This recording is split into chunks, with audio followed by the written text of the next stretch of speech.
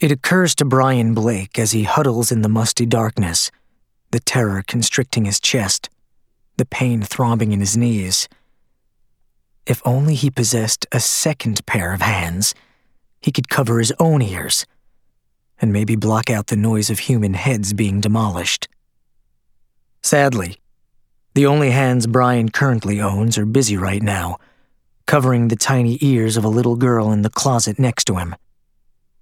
The 7-year-old keeps shuddering in his arms, jerking at the intermittent thwack, gaw, thump outside the closet. Then comes the silence, broken only by the sticky sound of boot steps on bloody tile and a flurry of angry whispers out in the vestibule. Brian starts coughing again. He can't help it. For days he has been fighting this goddamn cold, a stubborn blight on his joints and sinuses that he can't shake. It happens to him every fall, when the Georgia days start getting dank and gloomy.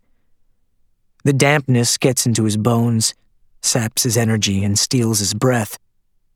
And now he feels the pounding stab of a fever with each cough. Doubling over in another hacking, wheezing fit, he keeps his hands pressed down on little Penny's ears as he coughs. He knows the sound of his rasping is attracting all kinds of attention outside the closet door, out in the convolutions of the house, but there's nothing he can do about it. He sees tracings of light with each cough, like tiny filigrees of fireworks across his blind pupils.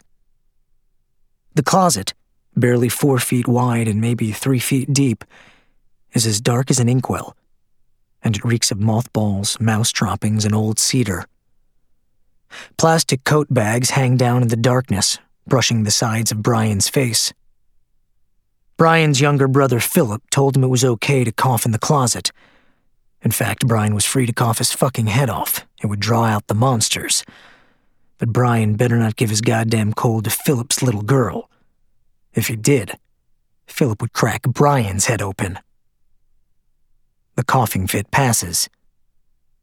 Moments later, another pair of lumbering footsteps disturbs the silence outside the closet. Another dead thing entering the kill zone. Brian squeezes his hands tighter against Penny's ears, and the child flinches at another rendition of skull-splitting in D minor. If asked to describe the racket outside the closet, Brian Blake would probably revert to his days as a failed music store entrepreneur and tell you that the head-cracking sounds are like a percussive symphony they might play in hell, like some trippy outtake from Edgard Varese or a druggy drum solo from John Bonham, with repeating verses and choruses, the heavy breathing of humans, the shambling footsteps of another moving corpse, the whistle of an axe, the thunk of steel sinking into flesh, and finally the big finale, the splat of moist, dead weight on the slimy parquet. Another break in the action sends fever chills down Brian's spine. The silence closes in again. Eyes now adjusted to the darkness, Brian sees the first shimmer of thick, arterial blood seeping under the bottom of the door. It looks like motor oil. He gently yanks his niece away from the spreading puddle, pulling her back against the boots and umbrellas along the back wall. The hem of Penny Blake's little denim dress touches the blood. She quickly pulls the fabric away and frantically rubs at the stain, as if the very absorption of the blood will infect her somehow. Another convulsive coughing fit doubles Brian over. He fights it. He swallows the broken glass of a sore throat and pulls the little girl into a full-on embrace. He doesn't know what to do or say. He wants to help his niece.